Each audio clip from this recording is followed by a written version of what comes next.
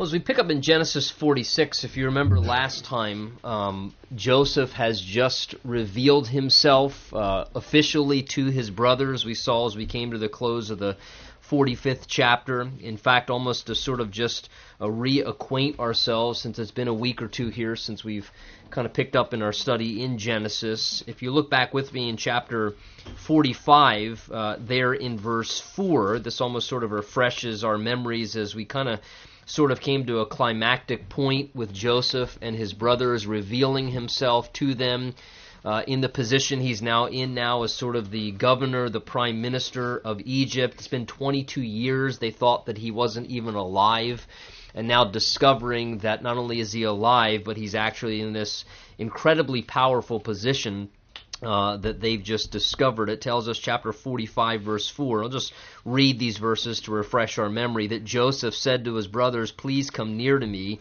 So they came near, and it says, "Then he said to them, I am Joseph, your brother, whom you sold into Egypt. But do not, therefore," he said, "be grieved or angry with yourselves, because you sold me here, for God sent me before you to preserve life. For these 2 years the famine has been in the land, and there are still 5 years in which there will be neither plowing nor harvesting.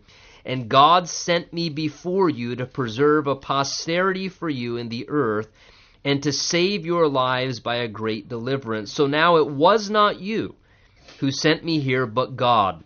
And he has made me a father to Pharaoh, and lord of all his house, and ruler throughout all the land of Egypt." So as Joseph reveals himself to his brothers, attached with that, as we saw last time, is this incredible perspective that Joseph was able to, you could say, retain or develop.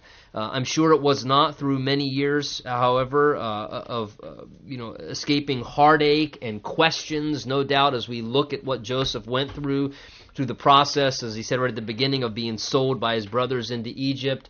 That Joseph did not certainly go throughout that process without times of questioning and wondering, probably going through all the range of thoughts and emotions that maybe we do at times as we deal with unfortunate circumstances and heartaches and disappointments and difficulties and hardships. Joseph had his fair share of that, and his fair share of that as a man really who sincerely walked faithfully with God. You know, when you look at Joseph's life, he really has a stellar character in the Word of God. I mean, we look at the lives of like Jacob and Abraham and David and Solomon, others who were men of God, who were lovers of the Lord, and yet the Bible holds before us very clearly the flaws in their life, the mistakes they made, things that they did. When you look at Joseph's life, I'm not saying that he was a man without sin, because we know that's not true of anyone, but the Bible really doesn't hold before us as it does with like David and Bathsheba, or Abraham and the whole mistake with, the episode with Hagar and Ishmael, or others like that, Moses even, who murdered someone on one point in his life. The Bible doesn't really set before us any grievous faults or mistakes in the life of Joseph. So here's a man who loved the Lord. He seemed to really walk straight and narrow despite many of the difficult, painful things he went through. There's no sense of a bitterness and angry turning against God. I'm sure he wrestled with things, but he continued to trust the Lord through those things, to stay faithful to the Lord, to continue to walk out his relationship with God.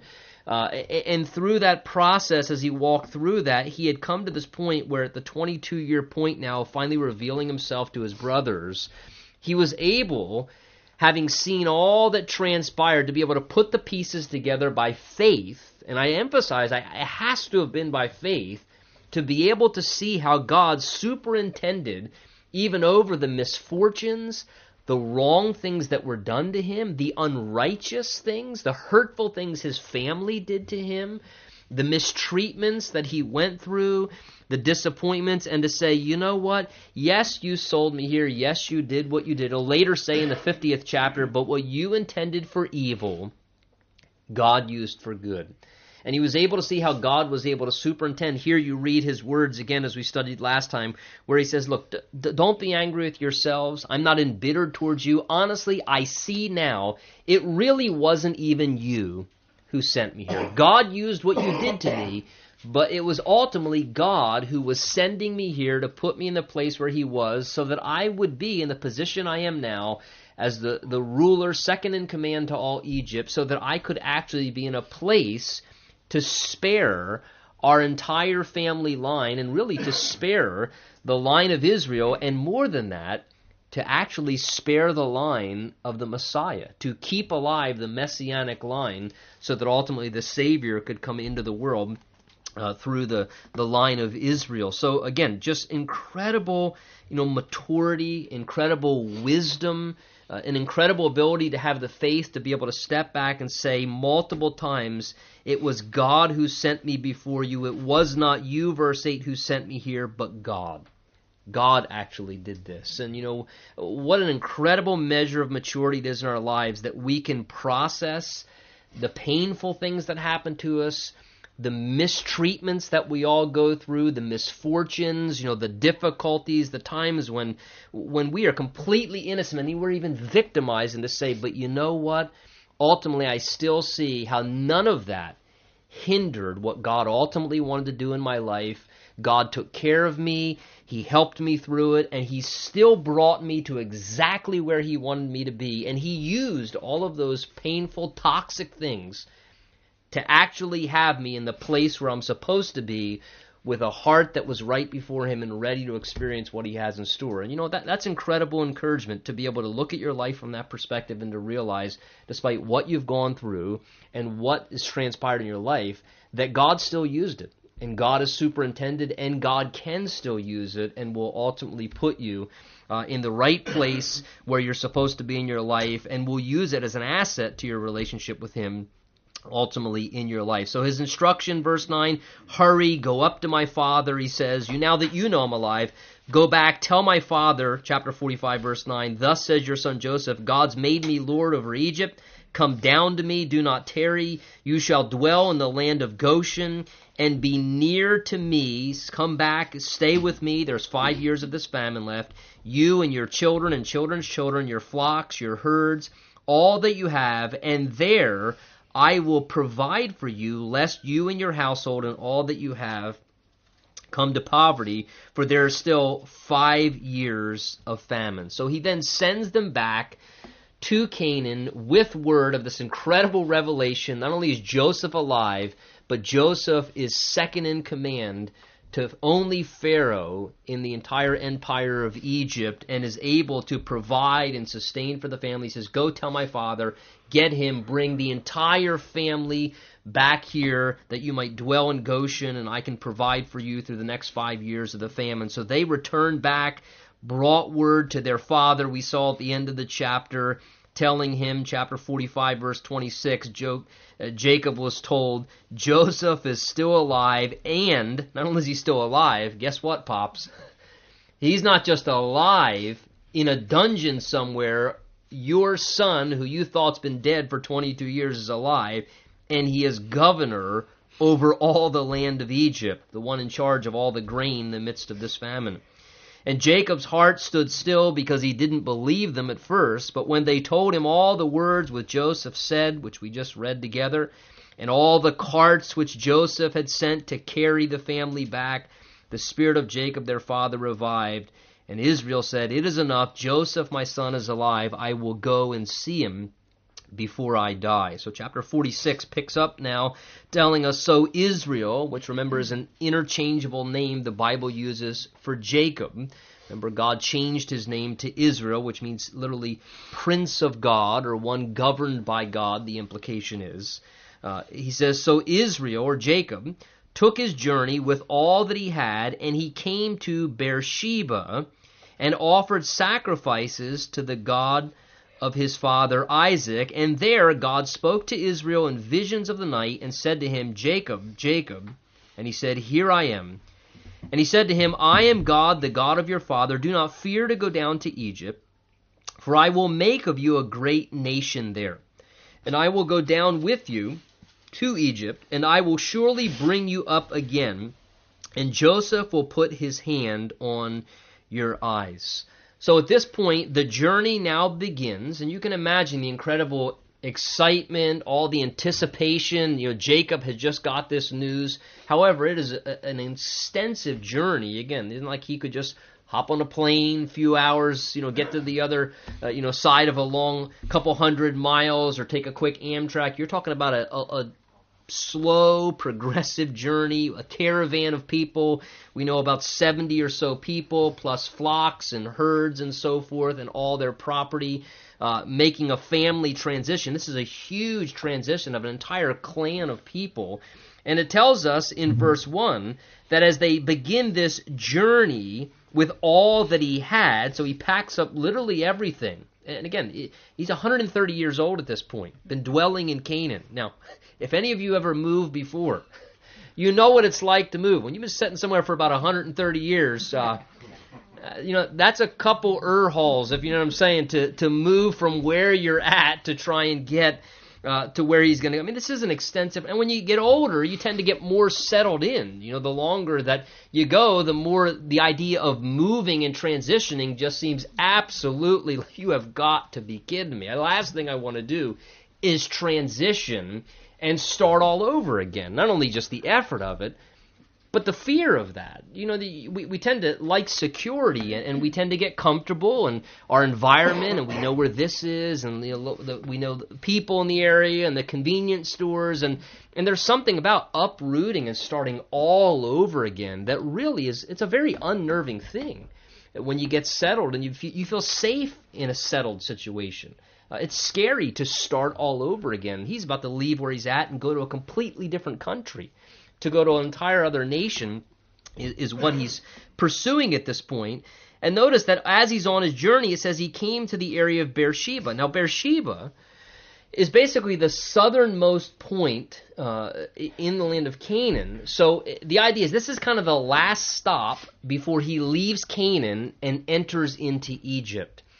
Now, Beersheba also was a place that was significant because it's where Abraham, his grandfather, had dwelt for a period of time. It's where Isaac had dwelt. It's a location where God in times past had spoken to Abraham, spoken to his father Isaac. It's a place where Jacob had dwelt for a period of time once before. So it's a significant spot, and it's kind of, as I said, kind of like the last stop off. You picture like the train stops as you're going. This is the last stop off before you transition out of Canaan and into Egypt. And as he gets there, it says that he pauses, apparently, and begins to offer sacrifices to the God of his father. So it's a significant place. And he's about to make this departure. He pauses, and he just spends some time in worship, which I think is a really wise thing to do, especially right before you make a major, major transition, to just bring your heart before the Lord, in a sense, just spend time in worship, seeking the Lord's presence. And apparently, because of what we read in verse 2, there were some things that were going on in his heart that God saw, and therefore God addressed to reassure him. Because verse 2 says, God spoke to him in visions of the night. So again, one of the ways God speaks to us, certainly today, I think one of the primary ways he speaks to us is through his word. We have a written revelation, a finished canon of Scripture that God's given to us, that records for us very clearly the will of God in written form. But there are other ways the Bible does tell us that God can speak to us. God can speak to us through a dream. God can speak to us through a vision, which again, the vision basically is typically almost like a dream as you see things, but yet you're in an awakened state still, where a dream you're sleeping. But the important thing is that though God does speak to us in multiple ways, if God speaks to us or we believe, let me emphasize, God has spoken to us through a dream or through a vision, we should always bring that back to the Word of God and make sure it's in alignment with Scripture, because God will never tell us to do something that's contradictory to His Word. God would never tell us to do something that does not line up with what the written revelation of Scripture tells us.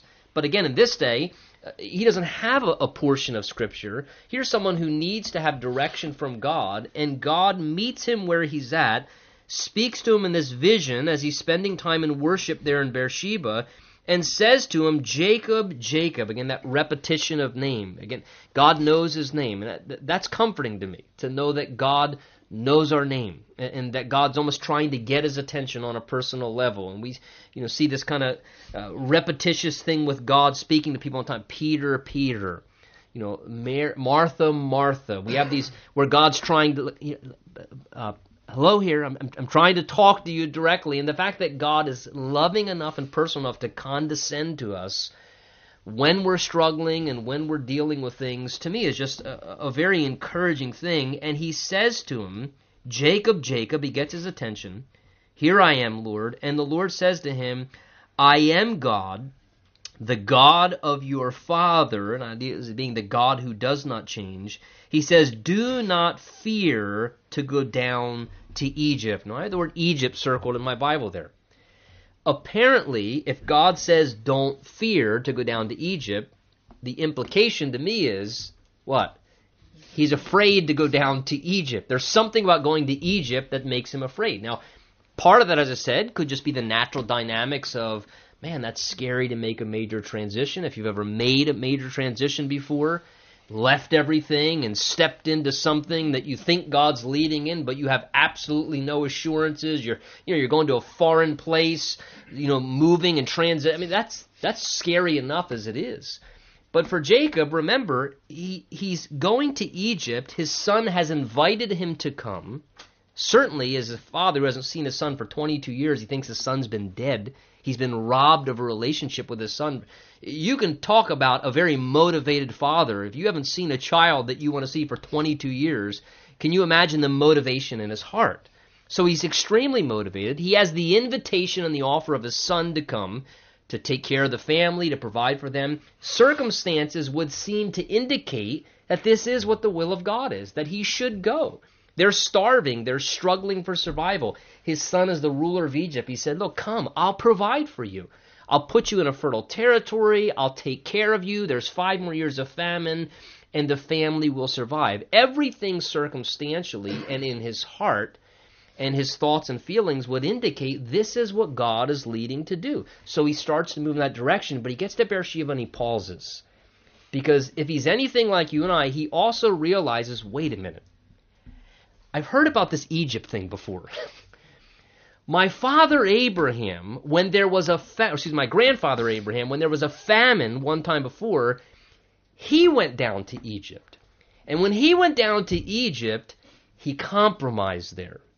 And he made some mistakes, and this whole Hagar-Ishmael thing happened that's caused problems in our family clan for quite some time, problems to this day still. And he's thinking, could this really be God telling me to go to Egypt? Because when my grandfather went to Egypt, some major spiritual compromise happened, some moral mistakes took place, and he really got out of the will of God. So wait a minute, and he stops in Beersheba, and he's thinking, I'm feeling a little uneasy about this go to Egypt thing. He knows as well his own father Isaac, at one point when there was a famine, started to go to Egypt.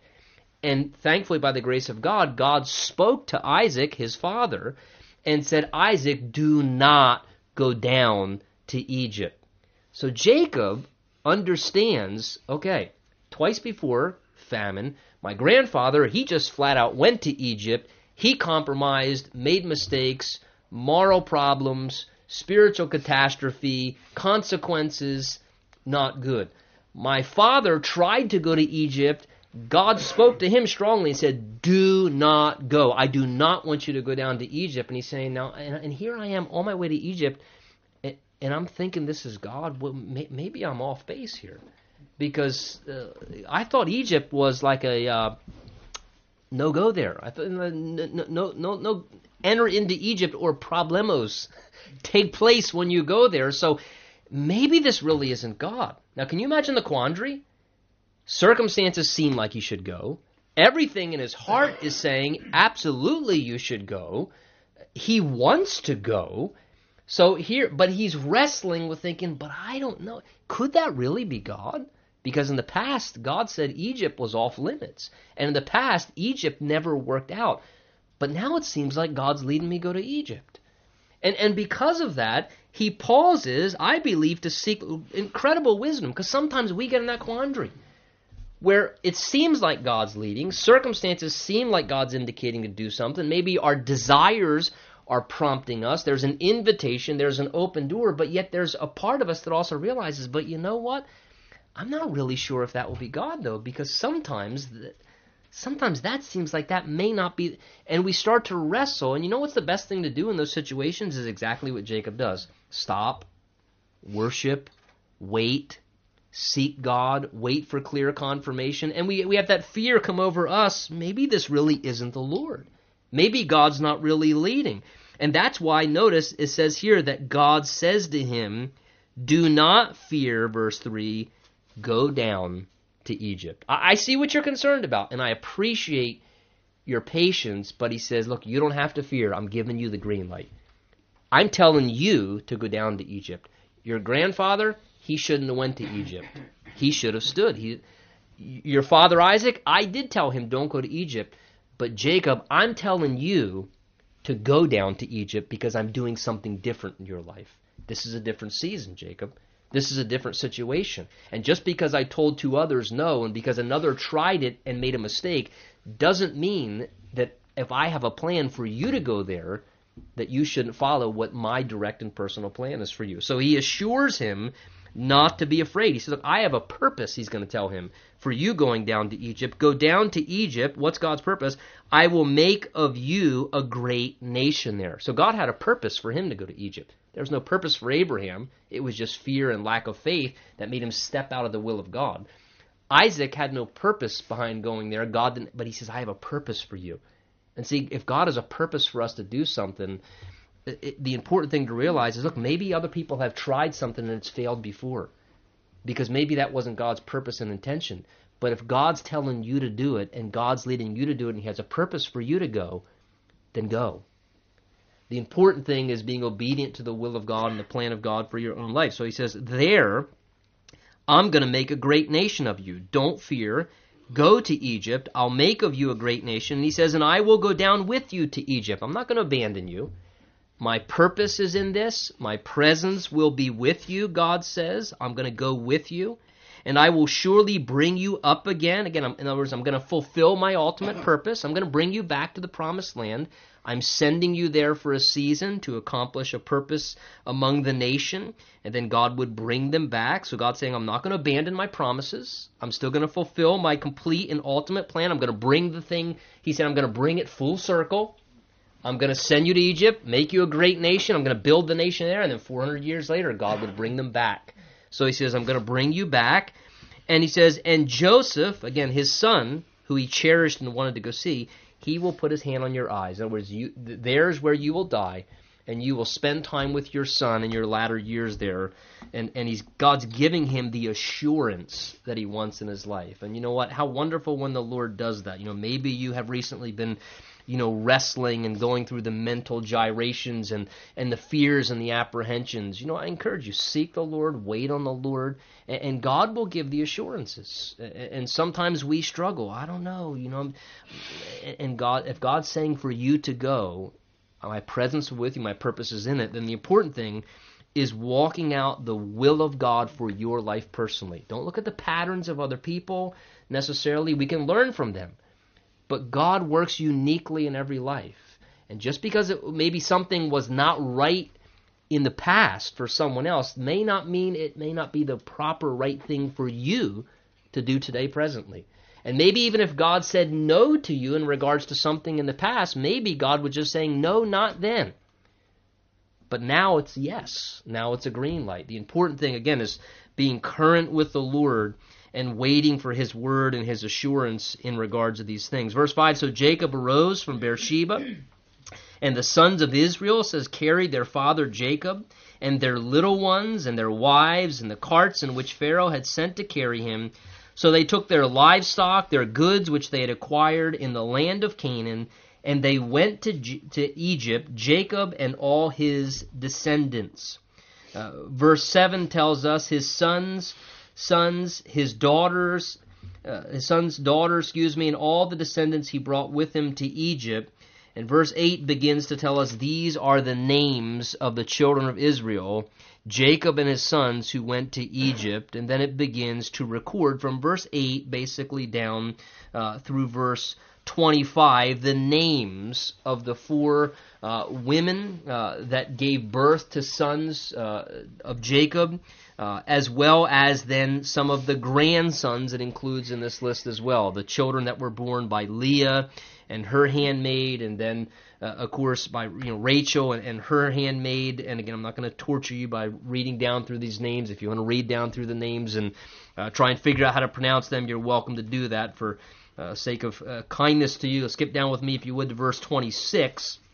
It tells us, all the persons went with Jacob to Egypt who came from his body, besides Jacob's sons' wives, were 66 persons in all. And the sons of Joseph who were born to him in Egypt were 2 persons. All the persons of the house of Jacob who went to Egypt were 70. So again, as you calculate, the sons, the grandsons, there are a few daughters mentioned in there. It tells us here, when you factor in as well Jacob, Joseph, the 2 sons that were born to Joseph, that's 70 persons in all. The idea is indicating was the initial establishment of the nation of Israel when they went to Egypt. And again, remember, this is fulfilling a prophecy that God gave to Abraham a long time ago when he told them that for 400 years, remember all the way back in the time of Abraham, God spoke to Abraham and told him for 400 years he would be in a foreign land and that they would dwell there for a period. This is God bringing about his word now to Abraham, sending Israel to Egypt. And Egypt, I know this sounds strange, was the perfect place for God to build the nation of Israel.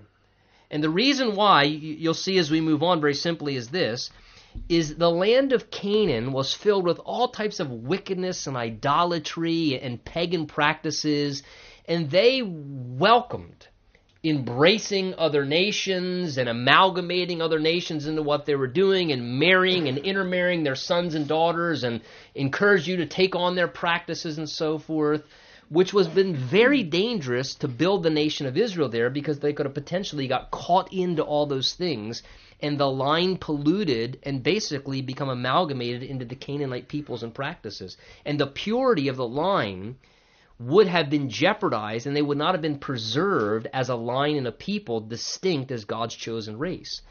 Egypt, on the other hand, they were snobs.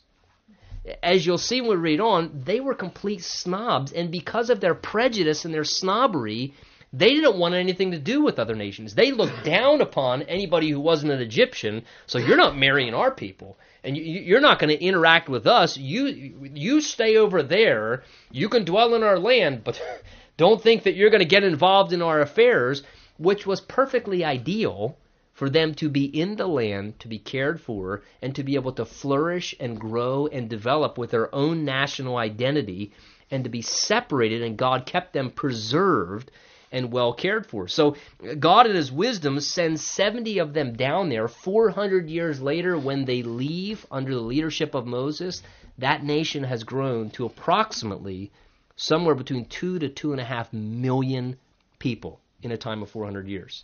Now, keep in mind the astonishing thing is, it took God a few hundred years to produce an initial 70 people in that nation. And then in a matter of just a few hundred more years, God turned up the horsepower, and you went from 70 to 2.5 million. And again, it's in some ways, it's just a subtle reminder that sometimes the works of God have a very slow, steady beginning. It took God a few hundred years to get it up to 70 people. And then at a certain point, when the conditions were right and they got to Egypt and the timing and the environment and everything was in the right place at the right time, then all of a sudden, ba-boom. In a matter of a few hundred years again, they went from 70 to 2.5 million. So God began it slow, he established them, and then when he put them in the right place at the right time, then all of a sudden it flourished, and this same group of 70 ultimately becomes 2.5 million in a matter of a few hundred years, just like the initial few hundred years. Verse 28 says, then he sent Judah before him down to Joseph. So Judah kind of becomes the sort of predominant son in the family now to take leadership. So Jacob sends his son Judah down to Joseph, kind of ahead of the family, notice, to point out before him the way to Goshen, and they came to the land of Goshen. So I like that. Again, Judah's name means praise. Ultimately, we know Jesus he's from the line of the tribe of Judah. This is the line that Jesus himself comes from. And I like how here we see Judah going before them to point out the way before them to where they were ultimately to go in their destination. And I'm so thankful that Jesus himself, the Lion of the tribe of Judah, doesn't just tell us where to go, but he actually goes before us and he actually points out the way to the place where we're supposed to go, and he just says to you and I 2 words usually: follow me. You notice that typically that was something Jesus liked to say in the gospel, just follow me. Don't get ahead of me. Don't go somewhere and say, hey, Lord, will you follow us? And could you bless this, by the way?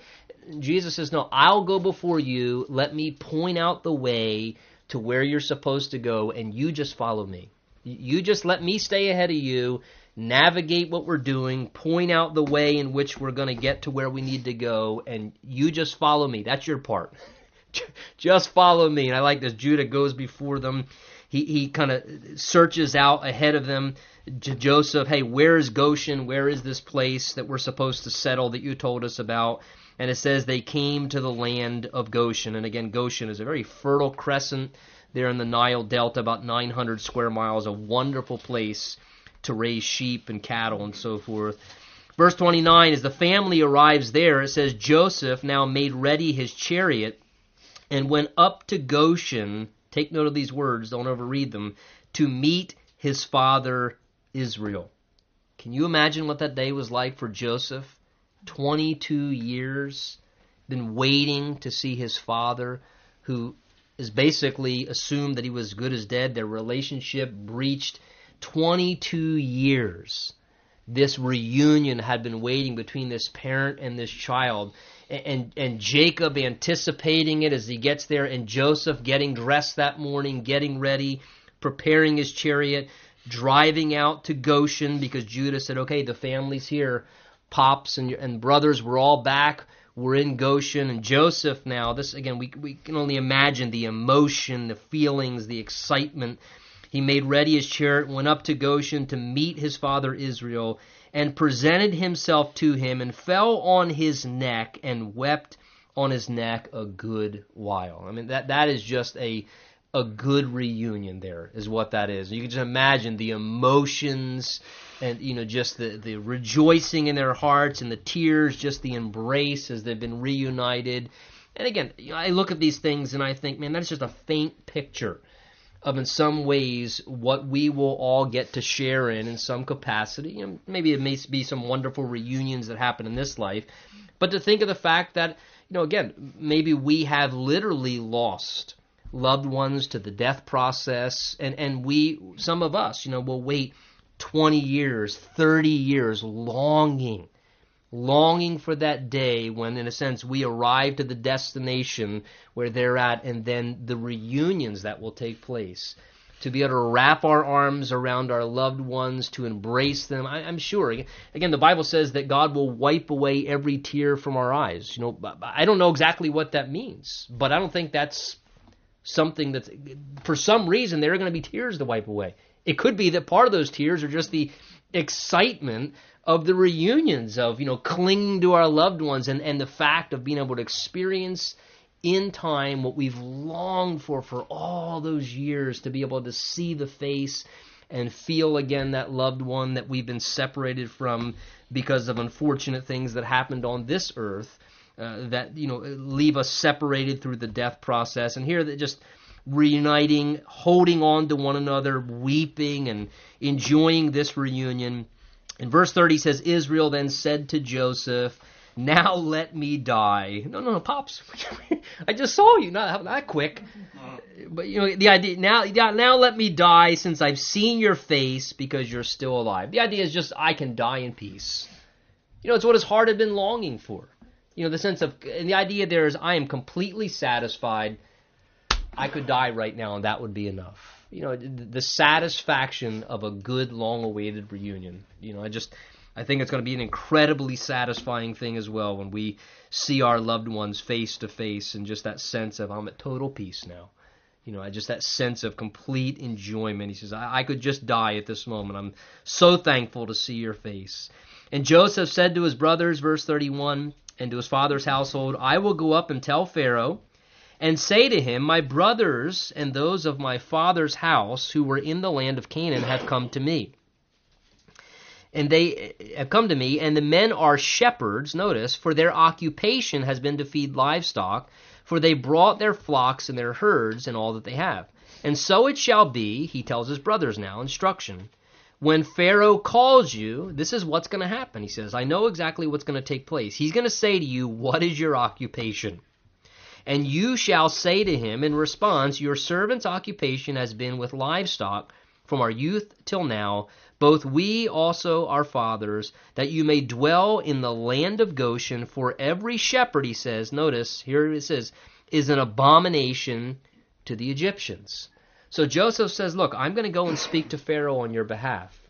I'm going to go mediate with the one who sits upon the throne, much like Jesus mediates for you and I with the Father in heaven. He's our mediator, our intercessor. He speaks on our behalf good things in regards to our position spiritually. And he says, I'm going to go tell them that you're here.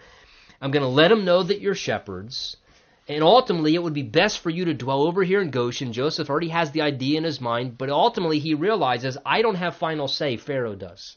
So he's a man of authority, but though he's a man of incredible authority, he's still a man who realizes that he is under authority.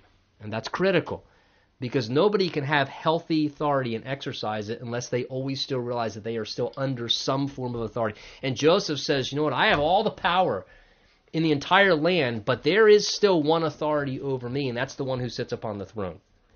And so I need to confer with him, let him know. I'm going to let him know you're shepherds. As I said earlier, Egyptians, for whatever reason, culturally, and just sort of in prejudiceness, they despised shepherds. They just looked down upon those who did that occupation as sort of like a low caste type people. So he says, I know what's going to happen. He's going to ask your occupation, and once he finds out you're shepherds, he's going to say, okay, that's fine. You can dwell in the land. You're Joseph's family.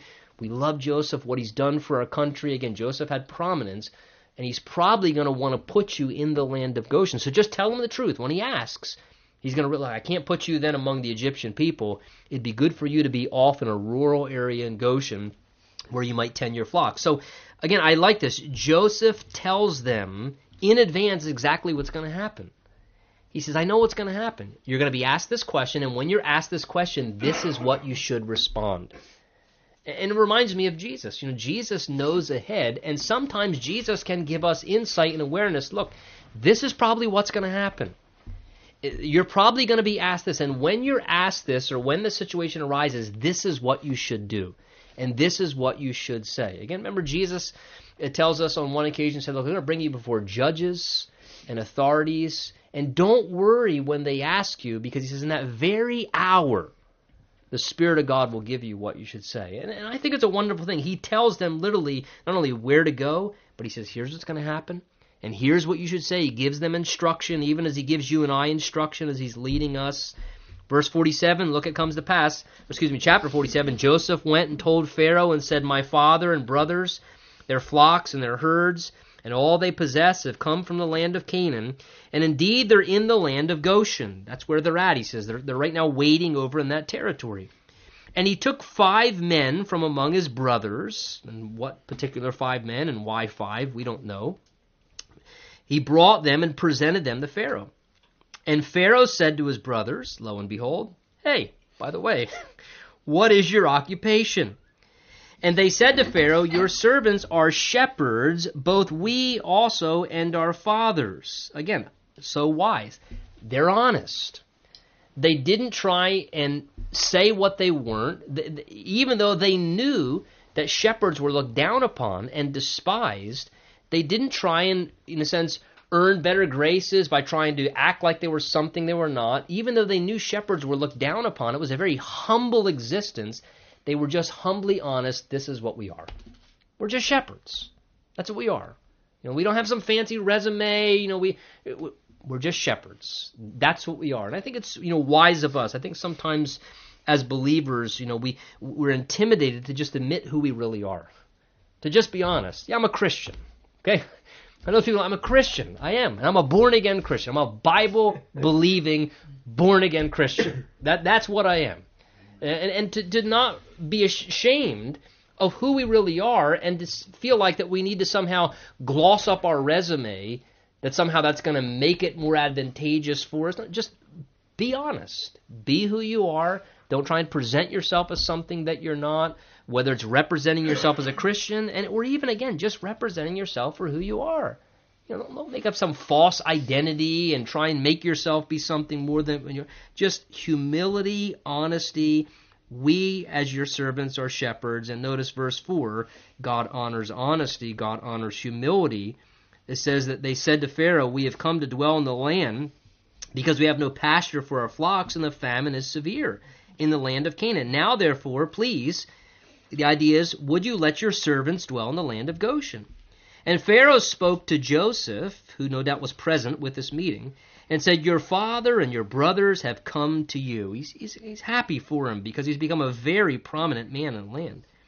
The land of Egypt is before you. Have your father and brothers dwell in the best of the land, and let them dwell in the land of Goshen. There you go, bingo. The exact land that would be good for them. A fertile crescent, great for herding and taking care of flocks, separated again from the rest of the Egyptian society. And as I said, a perfect place to be so that they would not get indoctrinated with the ways of Egypt. They'd be able to stay pure and preserved. And if you know, Pharaoh goes on to say, if you know any competent men among them, then make them chief herdsmen over my livestock. In other words, he says, and by the way, if any of these brothers of yours are as competent as you are, why don't you give them some government jobs and let them take care of my flocks? Because, Joseph, the way that you've proved yourself around here, if you got any brothers like you, your family seems to produce gems. So not only can they dwell in Goshen, but apparently Pharaoh had flocks himself, and he says, if you know some competent guys, give them some chief jobs of the, among the government to take care of some of our flocks. So again, God blesses their humility and their honesty. And Joseph brought his father to Jacob and set him before Pharaoh. And notice verse 7, Jacob blessed Pharaoh. Now, that's very unique. Keep in mind here, the Bible says in Hebrews that the less or the lesser is always blessed by the greater. So here you have, again, Pharaoh of Egypt, the most powerful man in the world empire, all the wealth, all the riches, power and authority, the most successful man, in a sense, on the planet. And here you have this 130-year-old shepherd, probably like Mr. Magoo, he could barely see, and he just comes walking up, and he just introduces, hey, here's my pop. Here, this is Jacob, this man who knew God, but he was just a simple shepherd. And it says that Jacob just instantly, he just starts to pronounce a blessing over Pharaoh of all of Egypt, and he just starts to pronounce it. I just pray the Lord would bless you, and thank you for taking care of my son, and I hope he blesses your flock. And he just starts to pronounce a blessing over him. And again, just an amazing thing to see, as Jacob now is blessing Pharaoh. Again, the Bible says, again, which shows you God's estimation, that the lesser is always blessed by the greater. God's not impressed by power and riches and authority and titles and thrones. God saw that Jacob was a simple man, but he was a man of God. And God saw that as a much more important status than the things of the world often takes as status. Jacob is the one, this 130-year-old man blesses Pharaoh. And notice Pharaoh says to him, how old are you? Again, because he comes up, remember the Bible says he's half blind at this time.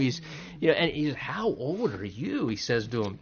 And Jacob said to him, the days of the years of my pilgrimage are 130 years. Few and evil have been the days of the years of my life, and they have not attained to the days of the years of the life of my fathers, because his father and grandfather lived about 175 into 180, so he's only 130 in the days of their pilgrimage. So he says, look, I'm 130 years old, and interesting, verse 9, he describes his life. He says, few and evil have been the years of my life. 130 years. It's just few, but interesting, he uses the term few and evil. That's the estimation. And again, the idea of evil there is not saying, yeah, I've been involved in a lot of wicked things. That's not the idea of that he had lived an evil life. The indication, the term there in the Hebrew is literally, my days have been evil in the sense that they've been difficult. They've been hard.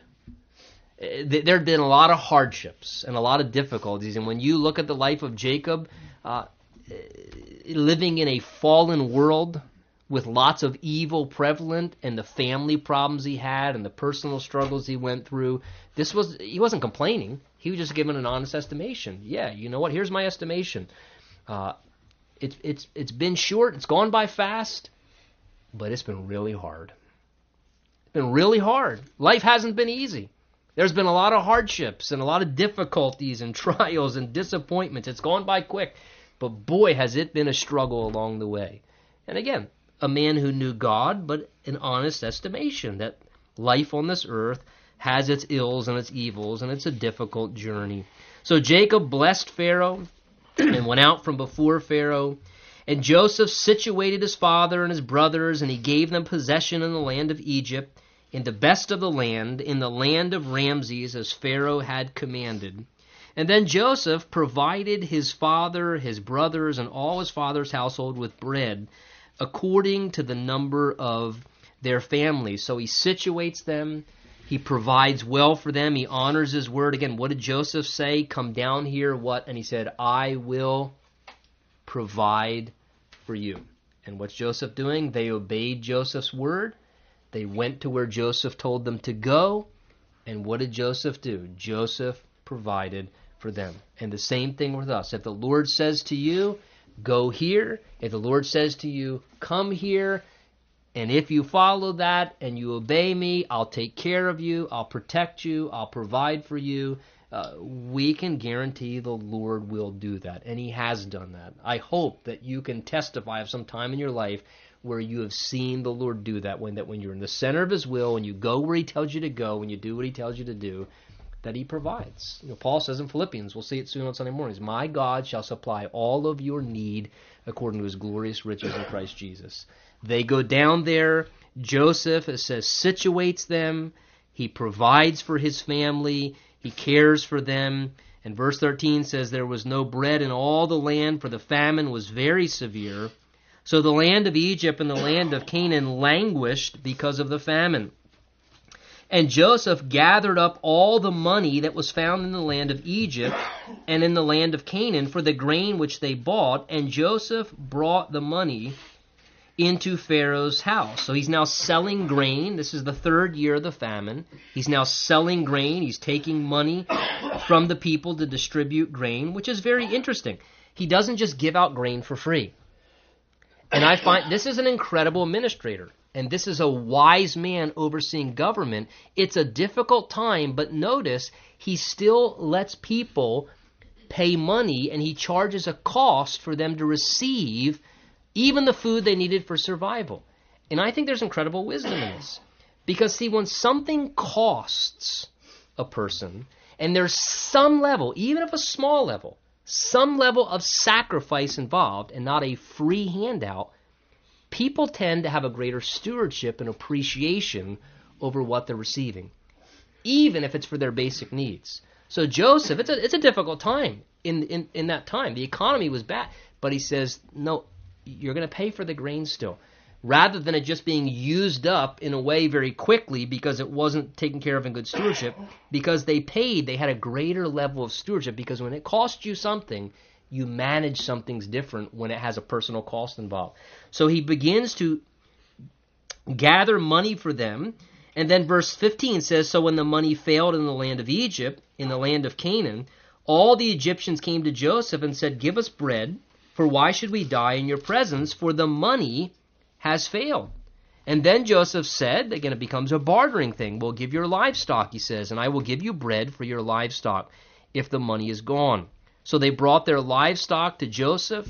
Joseph gave them bread in exchange for the horses and flocks and cattle and herds and donkeys, and he fed them with bread in exchange for all the livestock that year. In verse 18, this is the 15th year now. When the year had ended, they came to him the next year and said, "We will not hide from my lord that our money is gone. My lord has our herds and livestock. There is nothing left in the sight of my lord but our bodies and our lands. Why should we die before your eyes, both we and our land? Buy us." So now they're saying in exchange, look, can we render some service? We've given you the money we had. Again, when times are hard, money begins to mean nothing in a time of a famine. You can have money, but if times are tough, so they then give their livestock. Now they're at the point where they say, you know what, look, we have nothing left, but we need to survive. So can we give labor in exchange? Would you take our lands? Can we serve somehow? And can our service be in exchange for being provided for with food? It says, "We will be servants of Pharaoh. Give us seed that we may live and not die, and the land may not be desolate." In other words, we need to continue to keep planting at least. We're out of seed. And if not, we don't perpetuate the growing of crops, things will become more and more difficult in the nation. Verse 20 says, "So Joseph bought all the land of Egypt for Pharaoh. For every man of the Egyptians sold his field, because the famine was severe upon them. So the land became Pharaoh's. And as for the people, he moved them into the cities from one end of the borders of Egypt to the other." Now, keep in mind here, Joseph's not doing this for the sense of personal enrichment. You notice all the land, all the money, it's not going to Joseph. It's going to Pharaoh. So you can't point to Joseph and say, that guy's abusing his authority. That's a wicked administrator. He's not getting enriched himself. This is good stewardship. This is wise administration and management. He now takes the land, in a sense, and lets them then become tenants of the land so that they can at least have some dignity still and still begin to survive as they're going through this time. Last few verses will end with this. It says, "Only the land of the priests he did not buy, for the rations allotted to them by Pharaoh, and Pharaoh gave them before they did not sell their lands. And Joseph said to the people, Indeed, I've bought you and your land this day for Pharaoh. Look here, this is seed for you. You shall sow the land. And it came to pass in the harvest that you shall give 1/5 to Pharaoh." The idea is 20% to Pharaoh, to the government. 4/5 shall be your own as seed for the field and for your food, and your households as food for your little ones. And they said to him, notice, they weren't angry about this. They said, "You have saved our lives. Let us find favor in the sight of my Lord, and we will be Pharaoh's servants." And Joseph made it a law over the land of Egypt to that day, that is the day Moses wrote this, that Pharaoh should have 1/5, or 20%, except for the land of the priests only, which did not become Pharaoh's. And Israel dwelt in the land, and they multiplied exceedingly. But take note here. Joseph ultimately brings things to a place where he says, look, this is what we'll do. You become tenants of the land. And he says, you work the land, and of the increase that you make from the land, you give 20% to the government, and you keep 80% for yourself to provide for your own households and for your families. Now, keep in mind, this was an incredible deal. They had no mortgage. They had no payments. It's basically a 20% straight tax across the board. And he's saying, look, you keep 80% for yourself. You give 20%. Again, they've had to give up everything because times were hard. But to keep 80% of the resources that came in was more than sufficient to take care of themselves. Again, they didn't have mortgages and other bills. All they needed to do was sustain themselves. The people celebrated and appreciated that, and it just showed Joseph's incredible administration. And, you know, as we look at this, you begin to realize, again, does God just care only about spiritual issues? No. He cares about the souls of men, but he does care about the social conditions of a society. And God shows me that he even cares about the affairs of what happens in governments and societies and civilizations, because here he puts a godly, wise man as an administrator in a situation where there's incredible economic crisis and problems, and he sets that man in that place. Hey, great that the Lord uses us to preach the gospel and to save souls, but you know what? God has also given to us as Christians with the Word of God and the Spirit of God an incredible level of wisdom and understanding at times that could be incredibly helpful as an asset to do business good, to do government good. And God can use us in lots of different places. The key for us is to realize, Lord, where would you use me and how can I just be a blessing in my society and a blessing in my community? God was using Joseph in that way in a very clear manner.